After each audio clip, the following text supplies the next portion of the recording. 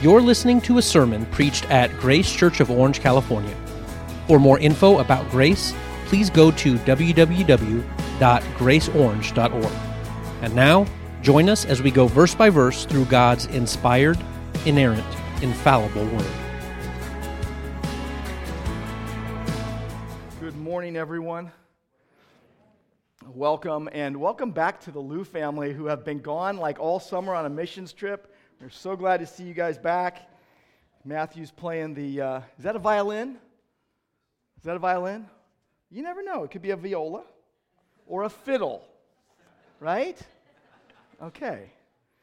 So please open your Bibles to Romans chapter 1. We're going to see how Paul was longing to see and serve God's people. And Romans is now in full bloom. We dove right into chapter 1, verses 1 through 7 last time. And Paul takes a common greeting and turns it into his first big teaching point. Now, in Romans 1, 8 through 15, he's going to use a common expression of friendship and relationship to develop that same point further. We're going to see how solid truth leads to solid relational connectedness. A true servant of God longs to see and to serve God's people. Now, that's not easy when our minds are preoccupied with other things, right? Now, if you just think about what our minds have been on recently, on the global stage, you've got hurricanes and earthquakes and other such things. On the home front, you've got heartaches. We respond, though, in differing ways. We respond maybe in fear, in anger, in indifference, and some people respond with heroism. And this is how Paul responds. I've got to tell you, Paul is not writing Romans out of this idealistic vacuum where somehow, he's sitting there in an easy chair with air conditioning on, and he's just, writing this letter. He is on his third missionary journey. He is often in grave danger. Persecution is a real threat to believers whose loyalty to Christ has put them on hit lists all through the known world. And he's writing to a church in Rome. Rome was a city jam-packed with problems.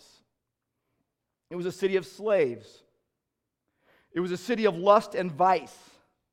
It was a city of huge economic injustice. It was a city built on and fed by the violence of war. So what does Paul focus on? This is very telling. What does Paul focus on as he writes to a church in a place like that? He focuses on the gospel.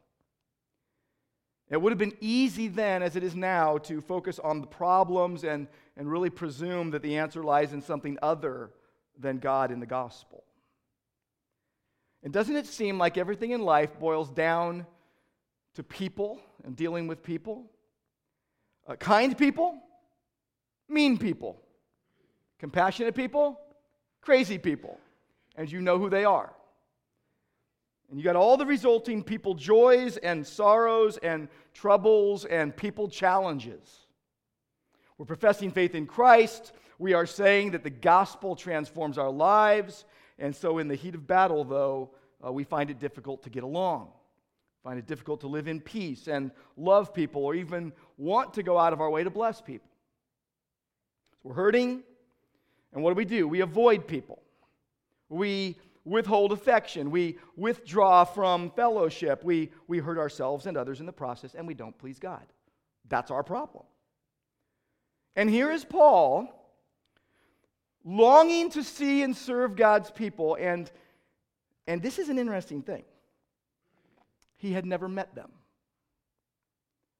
He's longing to see and serve a group of people that he had never met, and I believe that this is what's going to happen. I'm going to give you a warning right now, fair warning. This ought to spur us on to be true servants of God who long to see and serve God's people. Those we already know, those we have yet to meet. And with that, I want to ask you to take your Bibles, if you're able to stand with me, and I'm going to read Romans 1, 8 through 15. It's the inspired, inerrant, infallible Word of God. This is the only perfect part of the worship service, the Word of God. And God, by His grace, allows us to enter into this. First, I thank my God through Jesus Christ for all of you, because your faith is proclaimed in all the world. For God is my witness, whom I serve with my spirit in the gospel of His Son, that without ceasing I mentioned you always in my prayers, asking that somehow by God's will I may now at last succeed in coming to you. For I long to see you, that I may impart to you some spiritual gift to strengthen you. That is, that we may be mutually encouraged by each other's faith, both yours and mine. I want you to know, brothers, that I have often intended to come to you, but thus far have been prevented, in order that I may reap some harvest among you as well as among the rest of the Gentiles.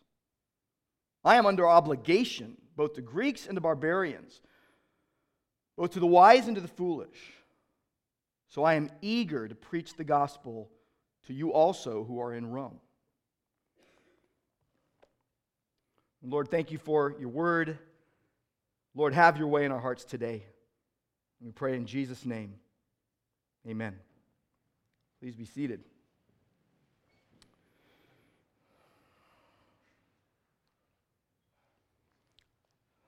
So a friend of mine messages me yesterday and says, hey, you're going really quickly through Romans. Because I had said, hey, I'm going to be preaching chapter 1, verses 8 through 15. My first thought, this is not someone that goes to grace, and I thought to myself, they could mean that in two ways. There's so much in chapter 1, verses 1 through 7 that you probably didn't hit in one sermon. But I fear it's the other.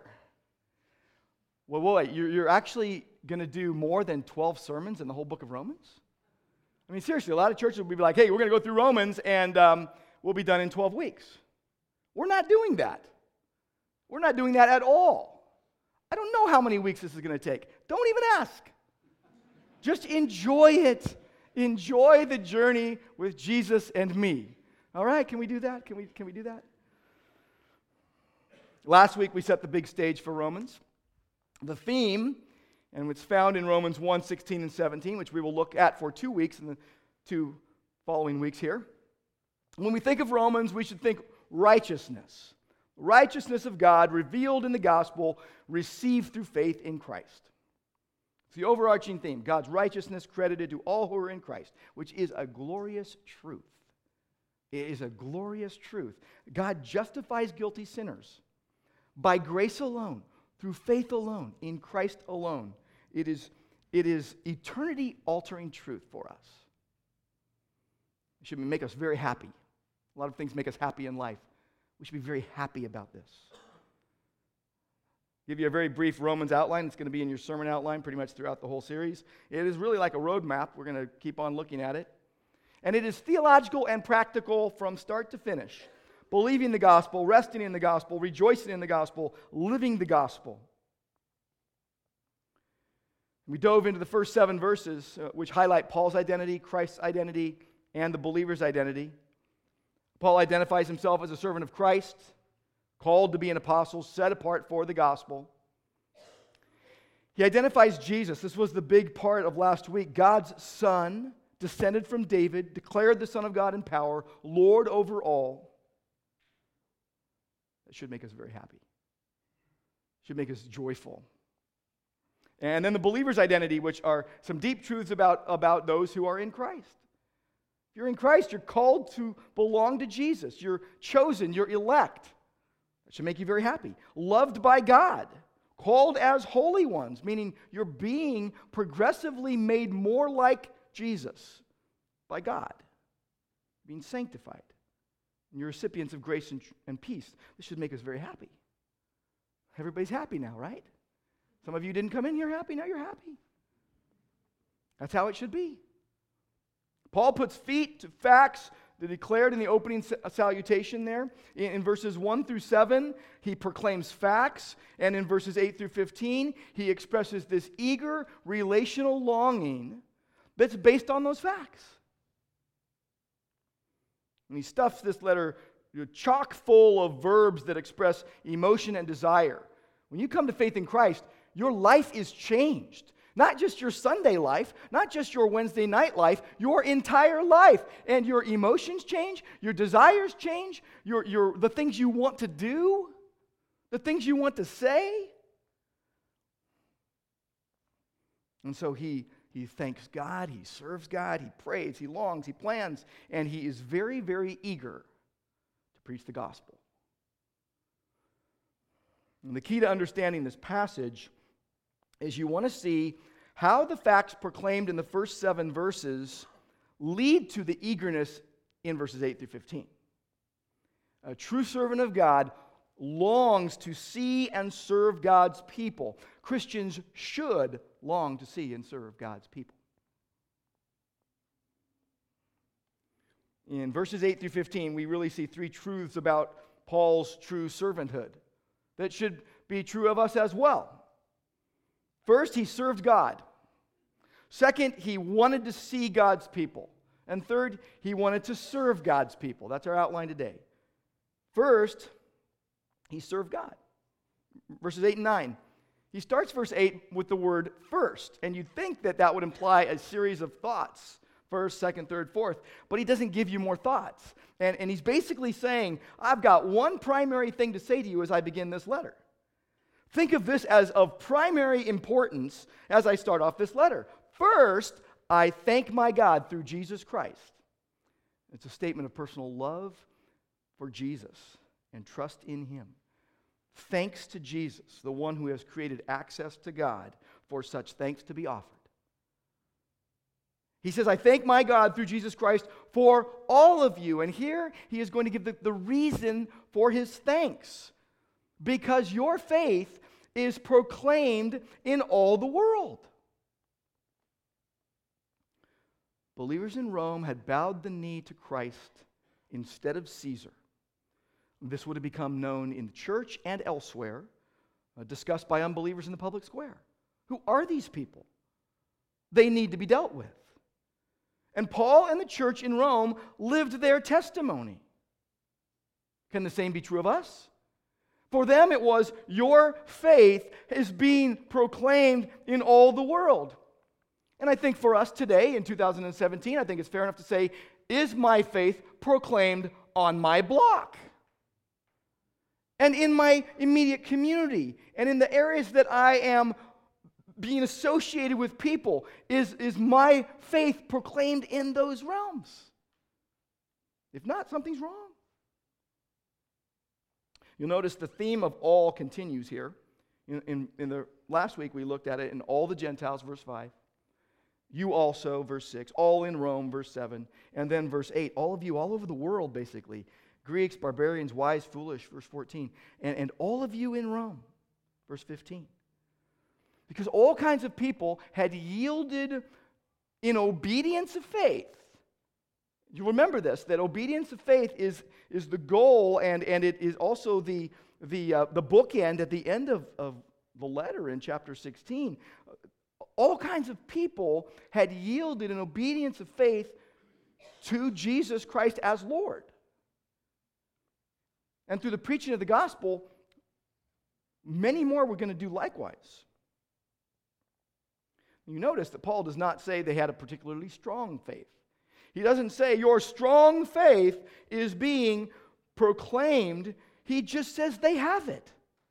If you've got faith in Christ, just be happy with that. You're like, but my faith isn't very strong. That's okay. The one that you have faith in is strong. It's a gift from God, your faith. It's sufficient. And that's sufficient reason to give thanks. He says, I give thanks for your faith that's being proclaimed. Theirs was a proclaimed faith. Theirs was not a particularly strong faith. There's an emphasis here on faith. He says, I'm thanking God because your faith is being reported all over the world. What does the sharing of your faith lead to? In the church, it leads to harmony and mutual encouragement, as opposed to when you boast in yourself, and that leads to division. Christopher Ashe said, when we speak of our works, we puff ourselves up. We want people to give glory to us for our initiative, our achievement, our virtue. This always leads to strife, as everyone knows from the school playground onwards. But when we speak of our faith, we proclaim the goodness of Jesus. Our faith is the conclusive proof that we contribute nothing and that God does everything. Verse 9, he says, "For God is my witness, whom I serve with my spirit." He's serving God in his spirit in the gospel of his Son. And what he is expressing here is a sincere service to God. The sincerity of his heart as he serves God. He uses the word serve. He's illustrating the vertical aspect. His service to God is literally worship. Worship. It literally means worshipful service. What this means is that Paul is wholeheartedly, sincerely serving Jesus with his whole being, with his entire being. And he says, "God is my witness, whom I serve, that without ceasing I mention you." Now there's purposeful prayer going on. God knows how much Paul prays for them. God knows how much I pray for you. God knows how much you pray for each other. He says, without ceasing, literally always. Be comforted, this doesn't mean that you are nonstop praying, like you're only breathing and praying. What it means is that you are praying frequently, at regular intervals. It's a normal part of your life. It is normal, not occasional. You are praying for fellow believers often.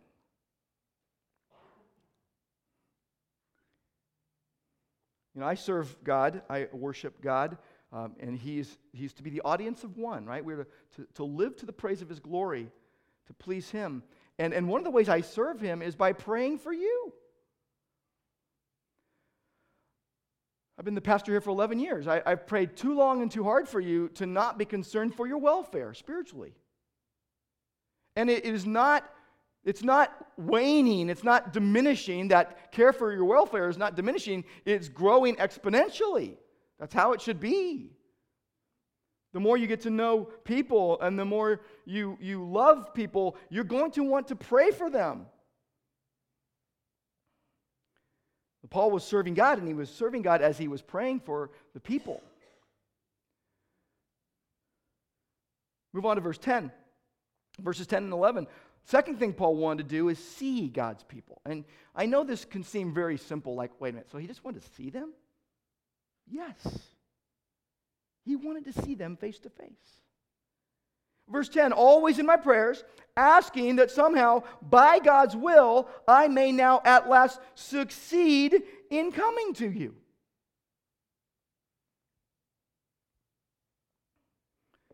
What does that mean, that I may succeed in coming to you? Very simply, to have a safe journey to you, that I get there. In fact, that same word for succeed is translated prosper. 3 John verse 2, there's a prayer. Beloved, I pray that in all respects you may prosper and be in good health, just as your soul prospers. Same word there. Prospers, succeed. And there, that prayer is for a good, safe journey through life. Not 100% always prosper and always be in good health, but just a prayer that God would make the journey good. And Paul is praying, I'm praying that God will make the journey good to you so that I will actually see you. Verse 11, Paul introduces the reason for wanting to come to Rome. He goes, I long to see you. I long to see you. He wants to see them with his eyes. He's longing for them. He's attempting to do it. He's trying. And he's talking about face to face. Face to face. I know we live in a time where you can FaceTime and video conference and work from home in your pajamas and all that. I realize the time in which we live. But relationships cannot be merely virtual. Virtual connectedness only supplements connectedness already gained face to face.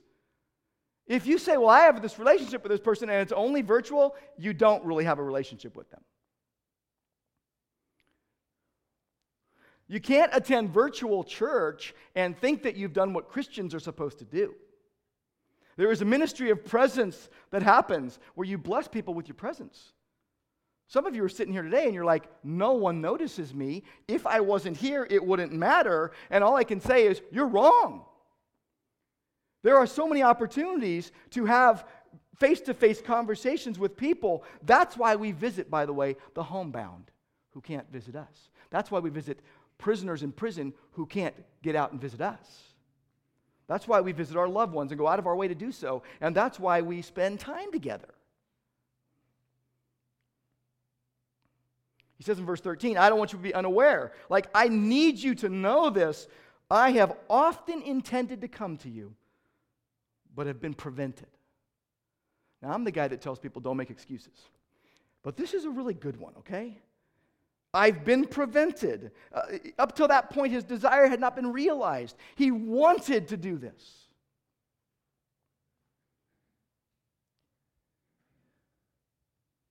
Move on. Number 3, Paul wanted to serve the people. He wanted to see them and serve them. He says that I may impart to you, verse 11, that I may impart to you some spiritual gifts to strengthen you. They're going to now share in serving. Well, what does it mean that he's going to impart some spiritual gift to them? I'll tell you what it doesn't mean. It doesn't mean that he is going to give them salvation, the gift of salvation in Romans 5, 15 and 16. He's not going to give them that. He's not going to give them the gifts of the Spirit, spiritual gifts, listed in chapter 12, verses 3 through 8, because only salvation and spiritual gifts only come from God. You can't give that to people. So what you've got here, he wants to give a spiritual gift. 2 words here. There are 2 separate words. Gift, charisma in Greek, means a favor bestowed. Spiritual means pertaining to the Spirit of God. So you've got a gracious gift, a favor, plus a spiritual blessing, a gift. And this is the only time, Romans 1:11 is the only time those 2 terms are used together. Other times when you hear of spiritual gifts, it's just the one word spiritual, or it's the word gift. So he's referring, what is he referring to? Here's what he's referring to. Any kind of Spirit-given and empowered benefit that he could give the Roman church. Through preaching and teaching the Word of God, through praying for them, through encouraging them, through comforting them, through correcting them, through guiding them in discipleship. He wants to see them so he can strengthen their faith. That's the goal. It's why I long to see you on Sundays and throughout the week. I don't hang out with all of you, but I hang out with many of you. To bless you. I know that all of you came today praying that God would make you a blessing in the gathered church. That's what Christians do. You show up because you want to be a blessing. You want to see God's people, and you want to serve them by encouraging them and strengthening their faith. That's why you show up. God is multiplying opportunities for this. And interestingly, Paul longed to see those he'd never met. And we hide from those we see often. We avoid those we see often. Oh, they're pulling up to the house. Let's close the blinds. Let's let the answer machine get that. They're calling us. Isn't that interesting? Isn't that weird? That here's Paul, who longs to see believers that he's never met, and he wants to see them and serve them, and we avoid those we see often. That's weird. And here's what we do. We do something. We say, I blessed you. I check the box, and I say, I'm done with blessing people now. We feel good about it. Say, I did something. But you know what Paul talks about? He talked about this to the Corinthians. And by the way, he was writing Romans from Corinth. He was helping a church that was struggling, to put it lightly. And he talks about willingly spending and being spent for their souls. And he keeps giving and giving and giving. It's like the giving tree. The question for us is, what am I doing for no kudos? What am I doing for no recognition? For that audience of one, that only God would be pleased and his people built up. What's my motive? Some of you are going to be tempted to say, I just don't have the capacity that some people have. And I would just say, your capacity to bless people, empowered by the Spirit, is far greater than you think.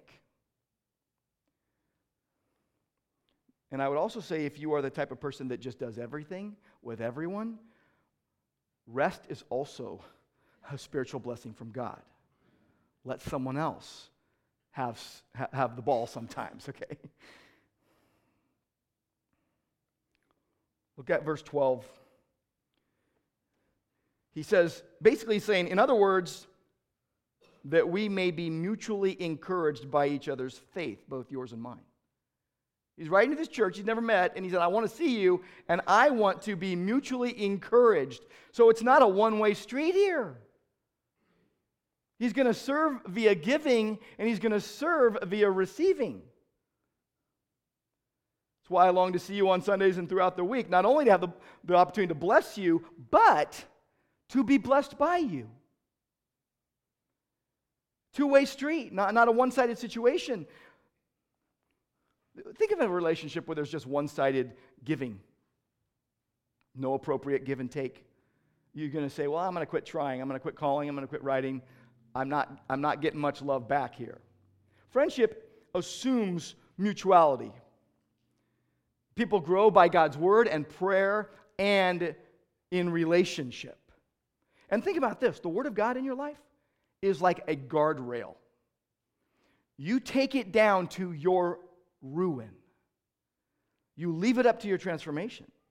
Relationships in the body of Christ are also like guardrails. You take those down to your ruin and you leave them up to your transformation because God uses fellow believers to encourage one another's faith. You have a spiritual gift or gifts in order to build up the body of Christ so that they, in turn, can go out and serve and bless others and bless to the ends of the earth.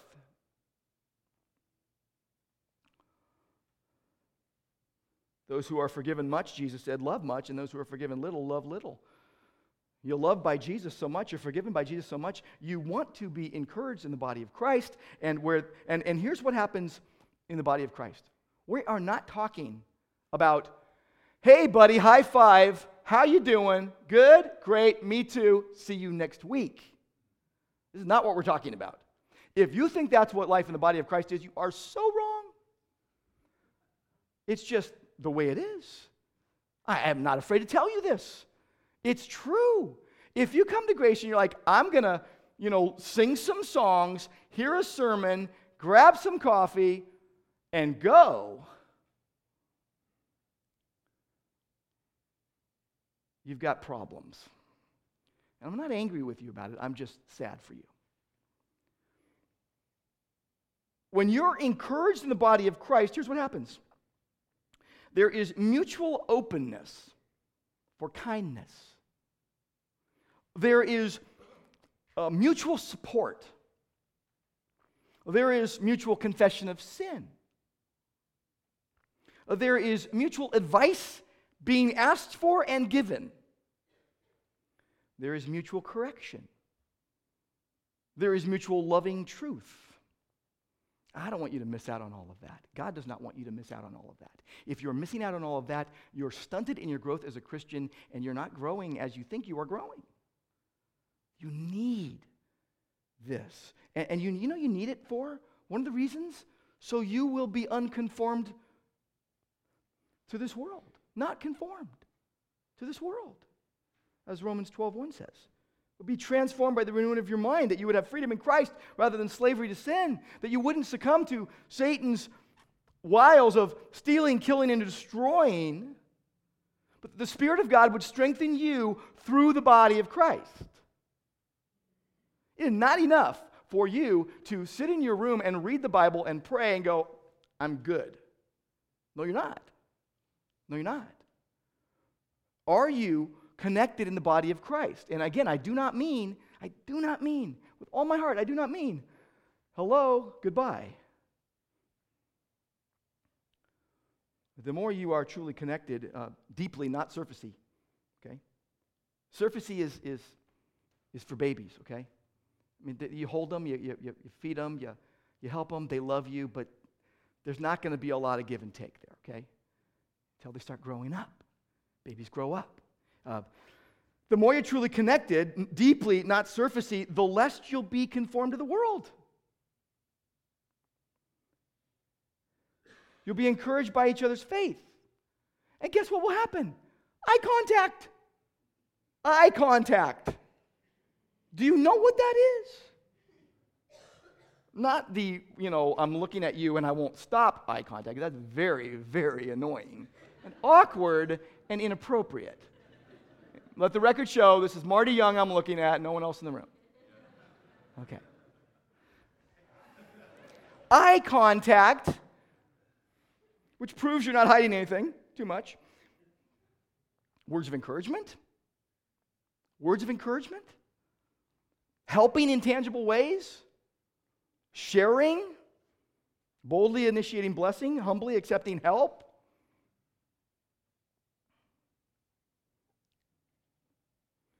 Opportunities abound. Organized and organic. We do have the organized types. Sunday school classes, men's and women's groups, and home groups that start this week. And the warning would be this to you. If you're one of those hyper joiners, don't overdo it. Don't overdo it. If you're an under joiner, don't underdo it. There's ministry of presence that God wants to be happening. And by the way, you know what happens when the Spirit of God connects people in the body of Christ? The body self-corrects via accountability and trust. Look at verse 13. Paul says, I want to do all of this in order that I may reap some benefit, some harvest, some fruit among you as well as among the rest of the Gentiles. There's a fruitful harvest going on. That's what he wants. I got to brag on 2 trees in my yard right now.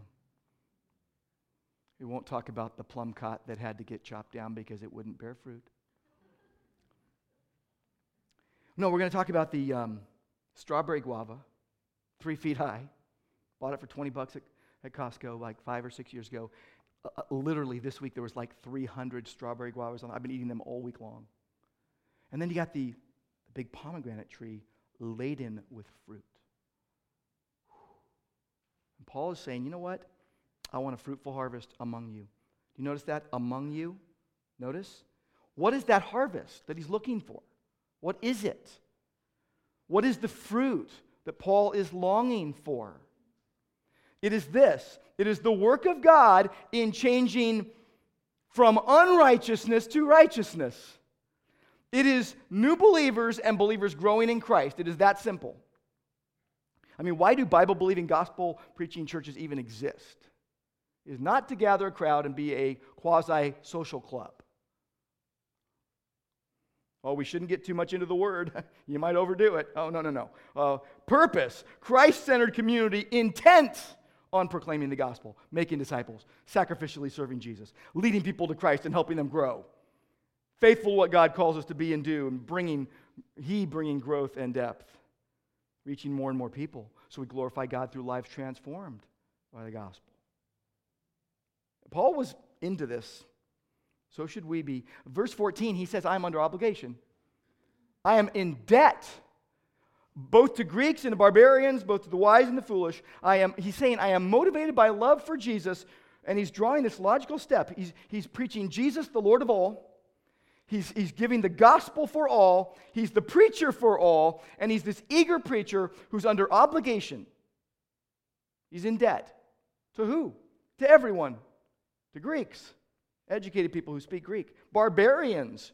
I didn't know there were barbarians in Rome. I'm not talking Conan the Barbarian here, okay? We're talking an insulting word that means uneducated dimwits who speak gibberish and gobbledygook. And he's not putting people down, he just knows the way people talk. And the foolish, those considered stupid by clever people. Just remember that God shamed the wise through the foolishness of the message preached. He's basically saying, I want everyone to hear. And because why? Because all who come to Christ come empty-handed with faith or not at all. Why is Paul under obligation? What's this debt? Romans 13:8 says, owe nothing to anyone except to love one another. That's the same word, owe, debt, obligation. Here it's a metaphor of money debt. But it doesn't pack the urgent punch that we might think. For example, if I owed you $100, you're like, you owe me $100. Give me my Benjamin. I'd be like, I'm not feeling like I want to right now. You're like, well, give me my money. And I'm like, I don't really want to right now. That's not what this is about. Let's say someone else owed you $100 and they said to me, can you give this to them? Now if I hold on to it, I'm a thief. More than I was before, I guess. I'm not just a jerk, but I'm a thief. My urgency would be that I'm a steward of someone else's resources. It's not mine. I need to give you what is yours. It's like a city that's been conquered by a new king, and he says to the herald, you go tell the people that I have won and that I'm going to pardon all of them and I'm going to take care of them. Well, the herald owes it to all the citizens to tell them urgently of this good news. And if he does not, the king's going to be angered because the people will not bow the knee to him and accept his pardon. The obligation, the debt, was not that Paul borrowed anything from the Romans that he had to repay. Jesus had entrusted Paul with the gospel for the Romans. Jesus made Paul a debtor by committing the gospel to him. We are debtors. We kind of roll with the gospel like this. Well, if I get around to it, if the time is right, maybe I will share the gospel. Maybe I will dole out a little gospel for people. That's not how we are to look. Not how we are to think. I am a debtor. I have the gospel entrusted to me by God, and if I don't give it out, it's immoral. This is what Paul is saying. He is indebted. He is obligated.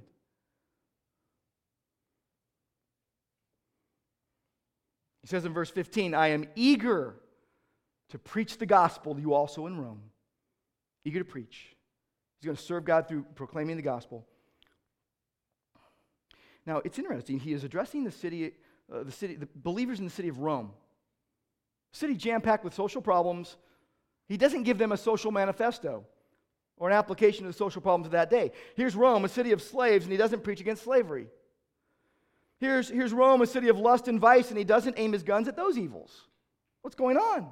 Here's a city of egregious economic injustice, but he doesn't address that plague. Here's a city built on and prospered by war, and he doesn't speak of that either. What's going on? Paul knew that the biggest need that they had was to have the gospel applied to their situation. It is still the responsibility of the church to preach the gospel. The church advances as the gospel advances. The gospel was Paul's only solution to situational problems. So he's unashamed. You want to be unashamed of the gospel? You have to have bold confidence in the Savior who saved you and know that you are a debtor to the world to get that gospel out. And what will happen is it will transform the way that you approach the Word of God, to spend time with God. It will transform the way that you share the Word of God with other people. See, the Bible is a gold mine of gospel glory, is it not? Who are you eager to preach the gospel to? Who are you eager to preach the gospel to with the mindset that you are obligated to do so? Co-workers, neighbors, friends, enemies, your family? I love how Robert Murray M'Cheyne spent time in the Word with his household. I think I want to share something about him with you because I think it'll help you not only with your own household, but with your coworkers and friends and neighbors and anyone else you run into. He had family devotions full of life and gladness to the end of his life. He would read the Bible with his family like a man who was looking for pieces of fine gold. And from time to time, holding up what he delighted to find. And he once said, one gem from that ocean is worth all the pebbles from earthly streams. A massive earthquake in Mexico struck without warning. You know, you live in California, you grew up in California, you know, the earthquake just strikes. But with hurricanes, it's different. Harvey, Irma, Jose, and more. Katia is next. There's some advance warning. Hurricane Irma. We've been watching, we've been hearing, it's kicking up the surf, it's whipping up palm trees, it's breaking things, it's spinning one confirmed tornado. It was coming towards landfall in Florida with 120 mile per hour winds. And here's the sad part. Some people ignore evacuation orders. Florida's Governor Rick Scott warned residents in the evacuation zones, who, by the way, encompass 6.4 million people, 1 in 4 people in the state of Florida. And here's what he said to them. He said it yesterday. This is your last chance to make a good decision. It's your last chance to make a good decision. When you think about the gospel, and we are basically giving it out to people that might die at any moment, and it's really, if you think about it, and if you've been listening to the gospel and hearing it for a long time and rejecting it, this is your last chance to make a good decision. You don't know if you'll have another chance. I'm serious. It's true. The gospel warns and the gospel promises, and it affects everyone. So if we think about being obligated to share the gospel, we should be like Charles Spurgeon, who said this: if sinners be damned, at least let them leap to hell over our dead bodies. And if they perish, let them perish with our arms wrapped about their knees, imploring them to stay.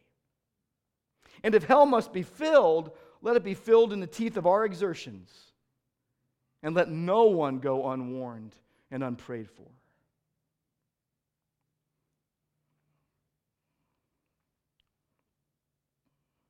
Let's bring this plane in for a landing. Romans 1, 8 through 15. What do you see? What do you see? You see that a true servant of God longs to see and serve God's people. They love everyone, but they have a special affinity for the family that spills out in acts of love and kindness to bless other people. And they purpose to boldly initiate blessing and humbly accept help, not just from our friends. What did Jesus say? As much as you did it to the least of these, my brothers, you did it to me. And let me ask you this as we close. You just heard a sermon. What part of the sermon, what point, what truth do you say, well, I already knew that, but I'm not practicing it? I already knew it, but I'm not doing it. And what fresh truth came out today that you're grappling with, the kind of truth where you say, you know, I know it's good, but I'm not really wanting to do that. My flesh doesn't want to do that. What needs to happen for your heart to be willing to do what God wants you to do? Just a couple questions, just small little questions for you to, think about as you go. Because we live in a world of hyper-challenging things. Hurricanes, earthquakes, heartaches. We respond in differing ways. God wants to inspire you to respond with what we would call heroism by His Spirit through His Word. Because true heroism is a true servant of God longing to see and serve God's people. And so, Lord, we thank you that we can witness this heroic action on the part of Paul and be inspired to take similar action relationally with people that is simple and sustainable, willingly serve you and others. And we know, Lord, as we do that, as we continue to trust you step by step, we will see the path that you want us to take as we navigate this world. All for your glory. And we pray in Jesus' name, amen.